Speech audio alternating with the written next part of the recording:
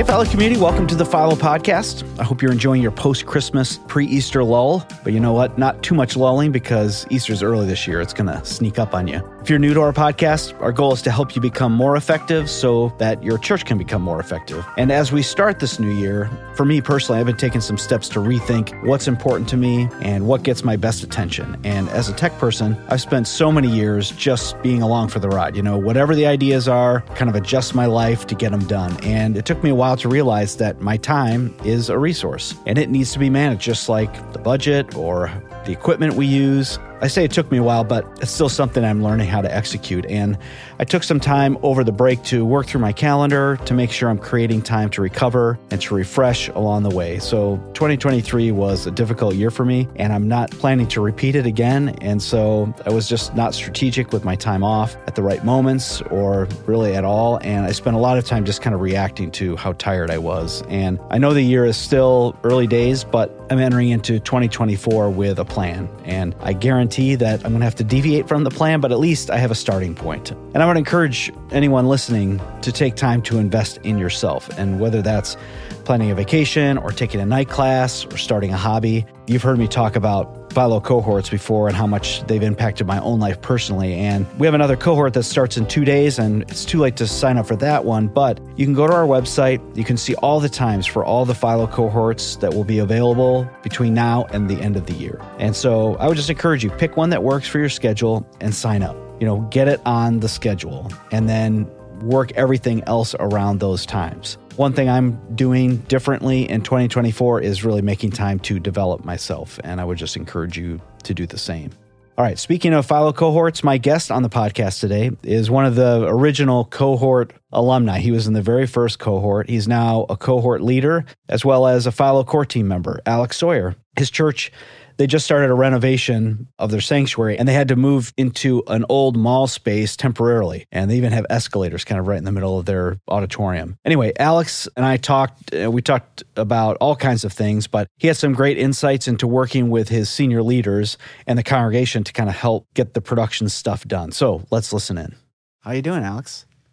Doing well. How are you, Tom? Yeah, doing all right. We've known each other for a few years now. You were part of the very first Philo cohort round way back in 2020, which feels like a different era for sure. Absolutely. Yeah. A lot of things have changed in the world and in our worlds individually and collectively. And yeah, but it's good to have you back on the podcast. Yeah, happy to be here. Yeah. Why don't you tell everybody a little bit about what you do now and maybe your journey of how you ended up kind of in this place? Yeah. So I was on full-time tech director at a church for about 8 years here in Richmond, Virginia. As of June, transitioned off of staff, and I'm now owning my own business as a producer and a production coach. So I still spend a ton of time leading Philo cohorts and then also partnering with other churches here and across the country with some coaching and helping people continue to grow their production ministries in their local churches. So always happy to talk with the Philo community because that's still where my heart very much is. Yeah, nice. Yeah, thanks for joining us. And today we're talking about, from your experience on a local church, somebody from the Philo community wrote in a question they had, which will be the jumping off point for most of our conversation. And so I'm just going to read it and then we'll kind of go from there. So it was a financial related question. How do you cast vision for upgrades to both equipment and facility to the attendees of your church? We priced out a good integrator whose price was fair, and we worked hard at need versus want, and our people still freaked out at the cost. So the question is kind of how do you manage that? And I think in your particular case, your church had been going through like a big capital campaign to redo the sanctuary and move to a temporary location and all kinds of crazy stuff. Yeah. So maybe let's start with that part of your story. So like what was going on there at your church, and then we'll jump off from there answering this question. Yeah, it actually goes a little bit farther back than that, even to mid-COVID. I still remember prepping for Easter of 2020. We had just moved to online only, and we were in kind of desperate need for a camera upgrade.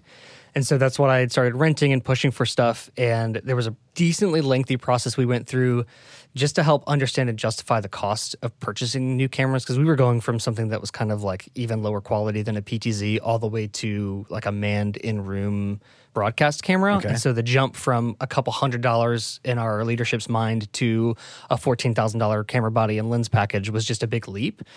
And so there was a lot of work done there. And then fast forward after COVID it ended. I guess we could call it ended. I think we're still kind of post-COVID for a while. We're still recovering. Okay, Alex. We'll pretend we're through it. Yeah. We'll pretend everything's fine. Okay. Yeah, a lot of that then moved. We had a building campaign that happened during COVID, which went back and forth seemingly a million times during COVID, just with all the changes and supply issues.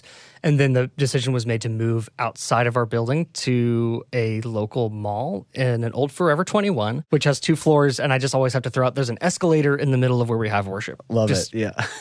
To set the context, you just have to know, like, you're EQing around an escalator. In case that no one has ever done that before in their productions, that's what we're doing. So there was a lot of process for how you manage even casting vision for the long term, casting vision for the short term, and playing that game of here's what we can take, here's what we should take, what we shouldn't take, here's something that might not make the move. There's a lot of those factors that we went through, and the process also, because it was so back and forth over 2 or 3 years, was just a little bit messy. Mm-hmm. So yeah, always happy to talk through finances because as anyone listening to this podcast episode knows, it's not actually about the finances. It's actually about emotions and interpersonal relationships and communication and understanding. Yeah. So I'm happy to talk about that as well. Sure. Yeah. It's interesting that you say that because I would say most every episode of this podcast comes down to relationships and trust in those relationships. It doesn't matter what the topic is. The hardest parts, I think, of being a production person in the local church is the relational parts, and nobody really tells you that when you sign up. And I think, too, it works both ways. So from our perspective, a lot of us get into it for the gear, and then over time you realize, oh, this is ministry, so it's actually about people. Mm-hmm. I think it works the other way around, too. From your leadership's perspective, they see you as, hey, you're the girl or guy who's like into gear, and you're good at stuff, making stuff look good and sound good. Mm-hmm. But maybe it's not about people. And then you realize, like, if you look at any part of production, it's all about people. This is ministry. It's just a different kind of ministry is what I like to tell people. Sure. So it's probably helpful to think that even in some of these conversations, your leadership maybe isn't thinking about the people aspect of it. And part of that job of ours is to kind of help cast vision for why certain gear is needed and why, obviously there's things that take place that like you need a certain level of something to make sure that it hits your needs. Yeah. But there's this X factor that is, I think, unique to the church in how does that support volunteers to run things. Right. Because in a corporate world, they might ask for, we just need this console because it's the best and it sounds good. Yeah. Well, that console might be a terrible choice for your church because you're not getting a paid audio volunteer to use it every week. You need your full-time electrician friend who's volunteering every week. They need to be able to run it. Right. And so you get into this weird culture and X factor in church production where the way we make decisions around gear has to be different because it's not actually about just the quality, it's about the people. Right. You know, for those of us who are in the gear business, you know, we know the difference between an expensive console. You know, we know how much money we could be spending.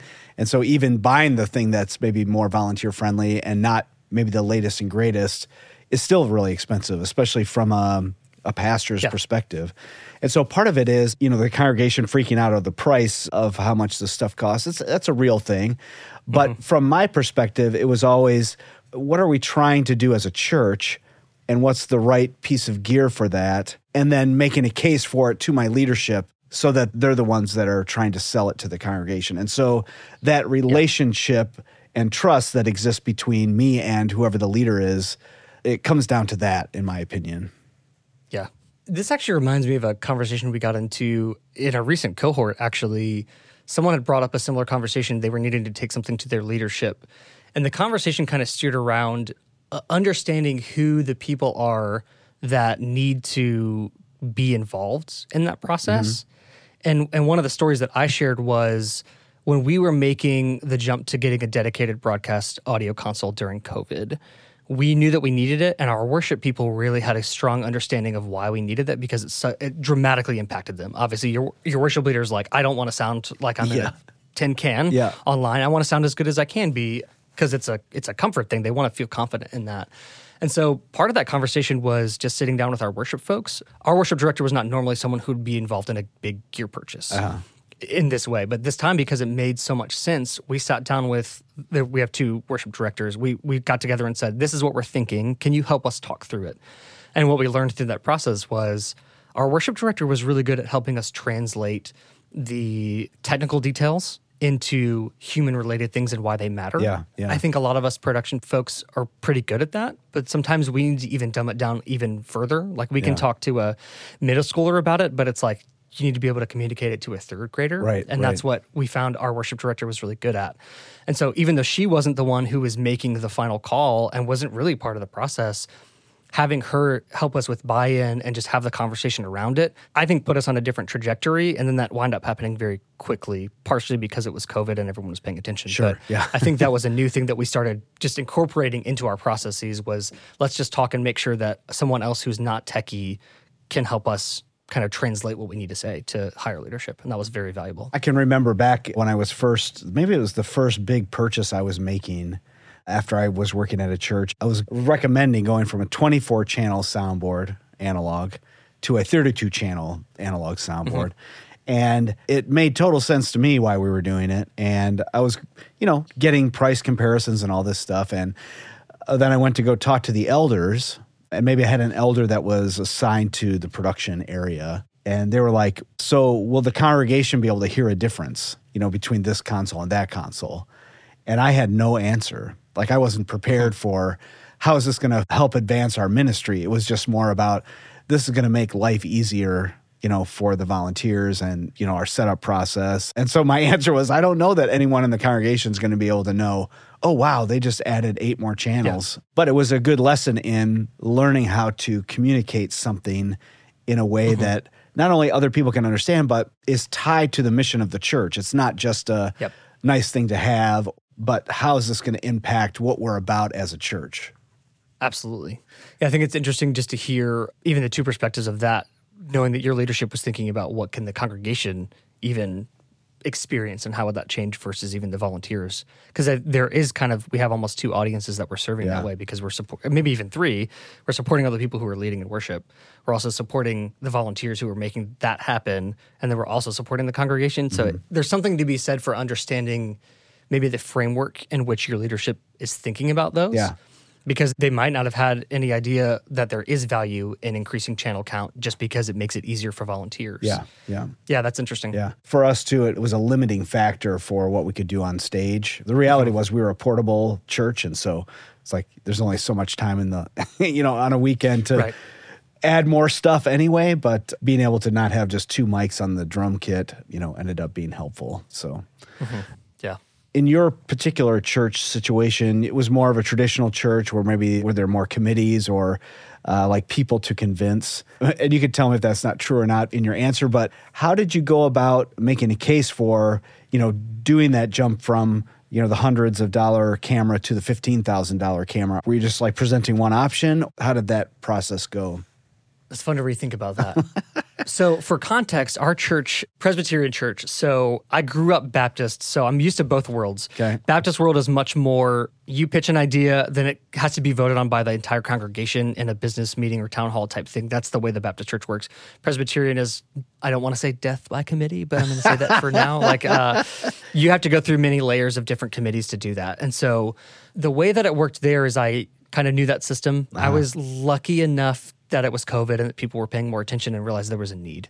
That was helpful, made it easier to justify. The process worked where I went through my supervisor he's an IT, military IT background, which is great. He understands technology, but he was actually overcharge of our financial administration. So he was on both the trustees and the budget and stewardship committees. Okay. And so between those 2 or 3 groups and then pastoral leadership, those are the key players. Yeah. And so for me, I had to figure out how am I communicating that to them? What wound up happening was I made a 40-page document. That is not what's needed. And I will say a couple of those were stuff that I had grabbed from multiple integrators. So what I actually wrote was maybe 4 or 5 pages with images. Yeah. And essentially what I did was I tried to illustrate what having a different camera would do for someone who's watching online. Because the biggest thing was color representation and depth. Just because going from a PTZ to a broadcast camera, big difference in quality just because of the glass on the front. Yeah. And so I took a couple of screenshots because we were renting some of these cameras too. So they actually were able to see the difference between those two. Yep. But I pointed out to them specifically, do you see how the light is hitting his face in this way? This is how this camera sees it. This is how the other camera sees it. and would just as pointing out depth and things like that. For us, it was a big deal. You could see other people on stage, lots of choir and orchestral members kind of in the shot because it was smaller. The depth was a big deal for us. It isolates the pastor without us having to spend a ton of money on lighting to help us do that. And so I basically just went through that document, gave examples, and kind of just like I'd put a point on the depth of field and say, see how this part's blurry?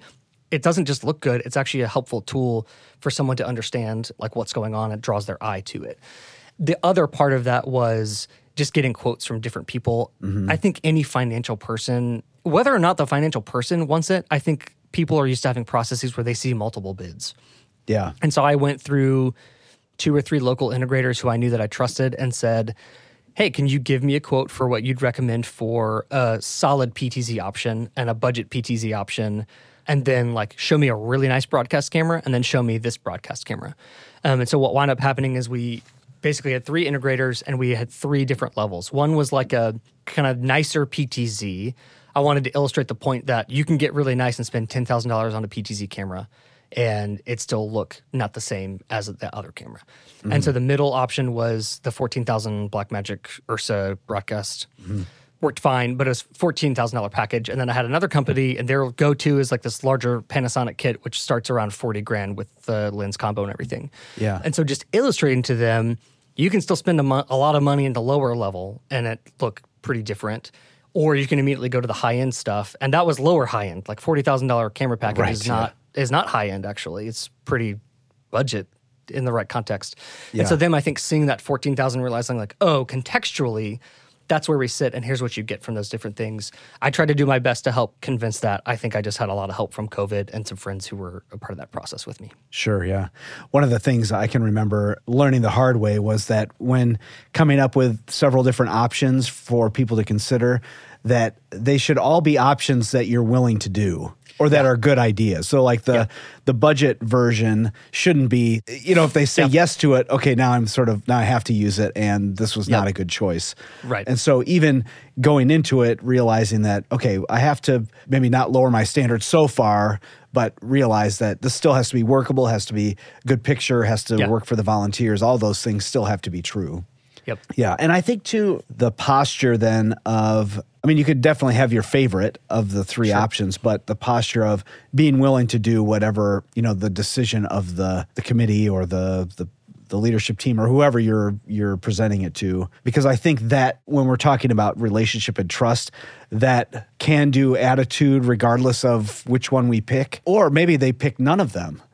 And then to still have the attitude of like, we're going to do our very best with what we have and we're going to keep doing our best speaks volumes in those situations. Yeah, you bring up a good point about what if they choose just not to do it. And I think this was not as much on the camera decision, but we did have that conversation when we moved over to the mall. We had a PA that we were trying to bring, and we were like, what PA can we bring with us? And we realized that no matter what we took, they were both really old from either room. We were like, they might not make the move. And so we try to take the posture of, we can make this work if we really, really have to make it work. But please don't make us make it work. And so we then said, also, we had pitched something that said, hey, here's something we could use in this mall, and we could actually take this back with us and use it either in the sanctuary or the fellowship hall. And that was valuable for us. But I think it's worth, even giving an option and explaining, like, if you don't do this, here's what might happen. Yeah, I don't know the specific context of who was asking the question, but if someone's just not willing to do that, like they're not on board with it, they can't get on board with it, even just being able to say, here's the risk of what happens if you don't do it. It might be that your PA doesn't cover the room properly. It could be that some people just won't be able to hear or see or engage as much as you want to. Or it may be that we don't have to do it now, but if 6 months from now, we might be at a really expensive, in a rush before Easter thing. Yeah, I think just kind of spelling out the context of what's going on there and being able to give options for it. If we just don't do it, that's fine. Here's what might happen. I think it could be useful. I think I was really bad at doing that early on. Like, this could happen. If we don't do this, this is what could happen. Yeah. And then, being okay with everybody knows what could happen. Yeah. If it fails, it's not all on me. No one's going to turn around and look at me and be like, what are you doing back there? Like, we talked about this and, the leadership decided we're going to take the risk and not do it, knowing that this is what the consequences are. Whereas before, I think I would just hang on to that responsibility myself, and then when it would fail, everybody would blame me. And why didn't you let us know that this could happen? Right. It was real easy for me to carry all the responsibility myself because I felt like nobody else really understood what was going on here. So, okay, this is my job. This is my responsibility. Right. But the reality is that there are choices to be made, and they're not always just mine to make. Yeah. I think there's something to be said for understanding even how people think about some of those larger financial tickets items. Mm-hmm. What I learned in the process of doing some of that at our church was it wasn't really, for me at least, wasn't really about the cost necessarily. It was a lot more about the timing. And so it was less about what and why. And sometimes it was more about how, even with the financial folks. What I learned was there are significantly more expensive things that take place at churches than production stuff ever will. Because even at the largest places, like building costs are always higher, and HVAC costs and building maintenance type things, they're huge. And they're a necessity. You can't ignore them, or you can, and it winds up being terrible. And what I learned was if you can start understanding how your leadership approaches managing and planning financially for those things and try to treat production like that as well, I think is sometimes really helpful. And so we got to the point where we had learned that our financial team has a certain like end of life cycle document for all the HVAC stuff so that they can start planning so that they know 5 years from now we need $200,000 to do that. And we started having conversations around what does it look like to do that for production? $10,000 audio console. How long is that roughly going to last so that they can start planning for it? And I think doing that the first time might be a shock because people just aren't used to the numbers, but getting that into a spot where it's like you don't actually have to spend bajillions all at once. There's ways to do it. But again, I think it goes back to figuring out how the people who are helping make those decisions, how they approach that conversation, how they see and understand planning for those kinds of upgrades. Yeah. That's part of it. And then it sounds like based on the question that was asked, it sounds like that was just shock from the congregation. People didn't necessarily understand why it was needed or maybe just how expensive it was. I think people don't fully understand that, unfortunately. And I think, too, there's a reality there that, I'm shocked at how expensive some of this stuff is, and I'm in it every day, So, like, I was looking at wireless intercom, and holy moly, they're so expensive. Yeah. Do they make doing a production a whole lot easier? Absolutely. But who's got that kind of money to just throw around the highest end intercom? Right. So if I'm shocked by it, I know that the congregation is always going to be shocked by it. And so part of it is it's important that the congregation knows we're not buying necessarily the Cadillac of, version of this, but more of a Chevrolet version maybe, but that, this is what for our church's ministry and mission to move forward, we need to do this. And that's really, again, not the production person's responsibility to convince the congregation, but it is our responsibility to provide that information and plan to our leadership so that they can do it. Yeah. I love that you use the car analogy. We used that a couple times. So in COVID, we took over like an old classroom to kind of build out our initial kind of online broadcast production space. And as people came back into the building, we didn't move in that room just because we weren't ready to. But people would stop their head in every now and then, and they would look and they would say stuff like, oh my gosh, this is like the kind of stuff they used to launch the space shuttle. Yeah. And it was just like, what do you think's going on here? It was an interesting question, but I started trying to use the car analogy because I think people understood, and they would look in the room and they'd be like, we bought the Ferrari of production stuff. Yeah. And then you have a 5-minute conversation with someone and it's actually like, we have like a 2-year-old used Toyota worth of production gear. And I think people don't have a frame of reference for that. And so sometimes even just saying metaphors like the car analogy, I think could be really helpful because people think that you were just using the nicest thing you possibly could. And sometimes you realize like it may look like that and it might actually be junky. Like I'm not trying not to hate on Black Magic, but years back there was some stuff where it's like we didn't want to use this thing because it was not reliable. And in production, you don't want stuff that's unreliable because it immediately distracts everything from worship. And so there's like an avenue of conversation from some of that just to say, if it's confusing to use and a volunteer can't get to it and they can make a mistake really easily and accidentally turn off the pastor's mic, it's kind of an easy problem to fix. We should have a conversation around that. So again, it's tying back to people, it's tying back to values. It's a little bit of telling people what could go wrong, but being realistic about that because again, it's volunteer run in most cases. Sure, yeah. You said your boss was, responsible for IT and was in a lot of those meetings. Did you have any other people that you were kind of building relationship with to kind of educate them on what was going on in your world? All the time. Yeah. Yeah, and then through time, my supervisor kind of relationship changed, and I was under my worship director, who is my supervisor, which is really great for a lot of reasons. I would say the other big person for us was our executive pastor. just because he was on most of the committees that were making these decisions. He was also a person who was regularly interfacing with our teams. So he'd be at worship. He knows how we plan worship. He knows how Sunday morning rehearsals roll, and he knows the team and knows the people. So I think that was one of the most important relationships.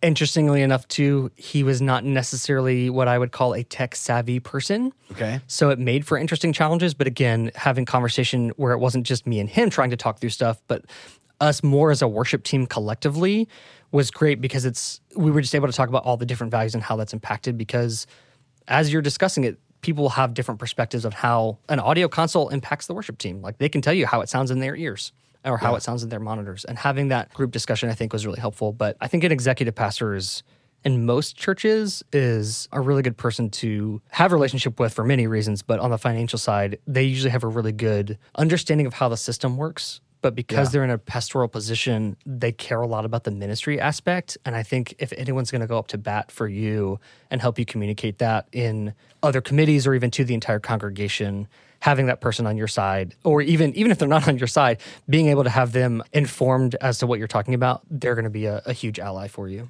Yeah, to have somebody like that on your side that is going into all these other meetings, that they're as educated as they can be, they understand the heart behind it from you, that they're able to represent kind of the plan on your behalf. Yeah, it's so key.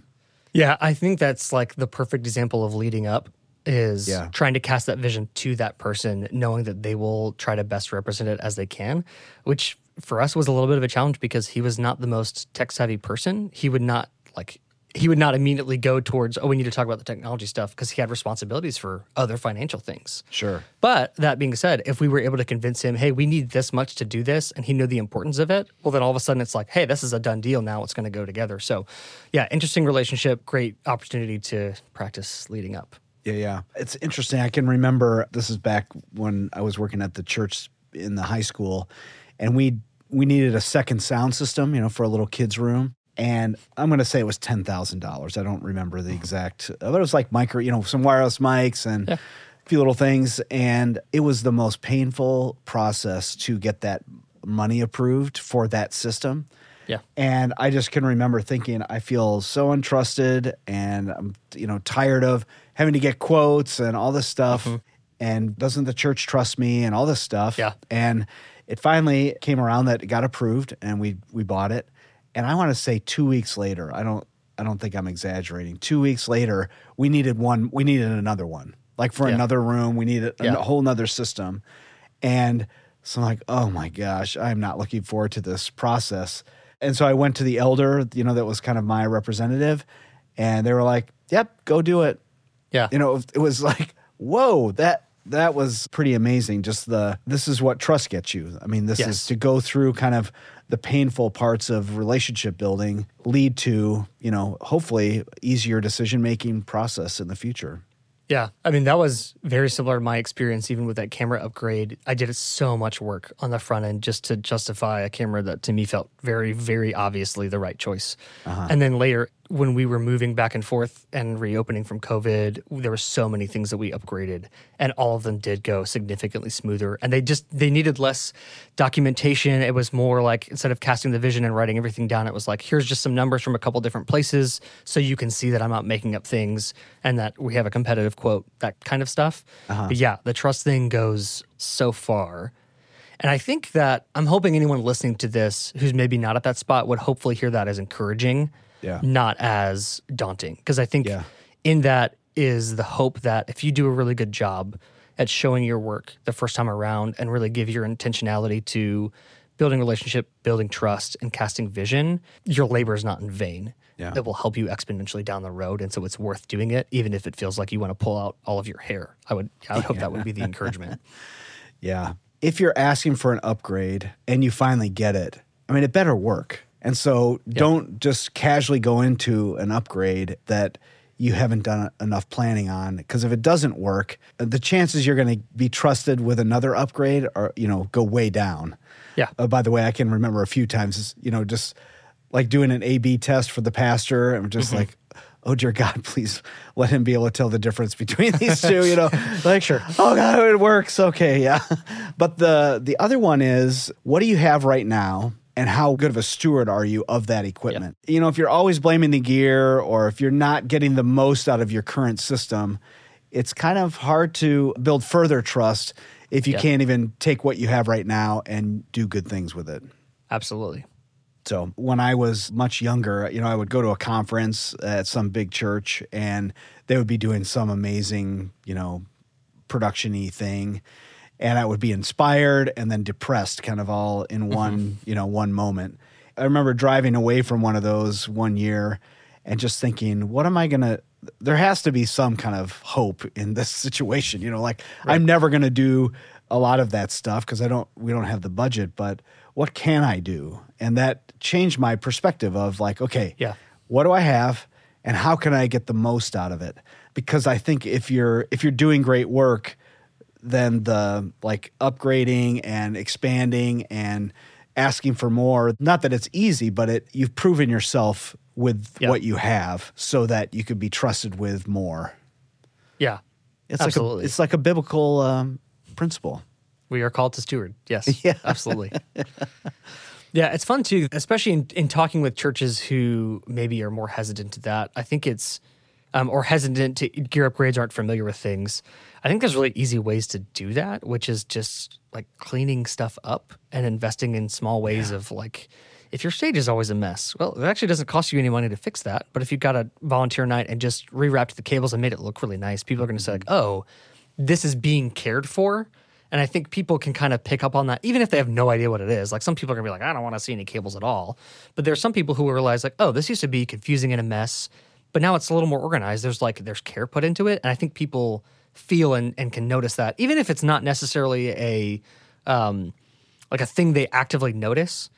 I've learned that people will go to other churches when they visit family, and they'll be like, oh my gosh, we went there and it was a disaster, it was feedback, everything was a mess. And they come back home to church and they're like, oh, we actually do a pretty good job of this. So just being faithful in caring for gear and keeping things clean and organized, there's something to be said for doing that, even if it's not about spending money. Like just being faithful with that is it's a great starting spot for sure. Yeah, I was talking to somebody yesterday just about gear and their church, and they're wanting to upgrade, but they don't really have the knowledge base or the experience to then run that new equipment. Mm-hmm. And I was like, you know what? If you're not turning the mics on and off at the right time, I mean, you don't deserve better gear.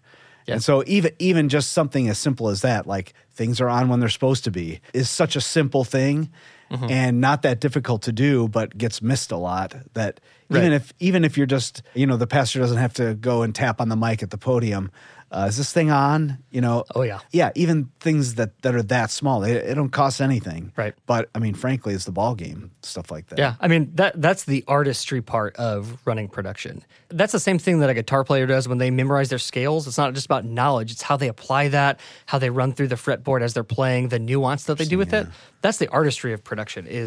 How are you fading up the lights? Are you doing it smoothing, or are you just turn them all on? When you unmute a mic, are you doing it way too soon so it's feeding back because it was gained wrong? Doing the simple things really, really well is, in production, I actually think is beautiful. I think that's how we create beauty as production artists. Yeah. So I think that's a great place to start. And people see that over time and they feel it, and then it becomes part of the church culture. Yeah. So absolutely. So good. Thanks a ton for joining me today, Alex. It was good to hang out as usual, and good stuff. Absolutely. Always fun to hang with the community and grow together in our churches. 1, 2, 3, 4.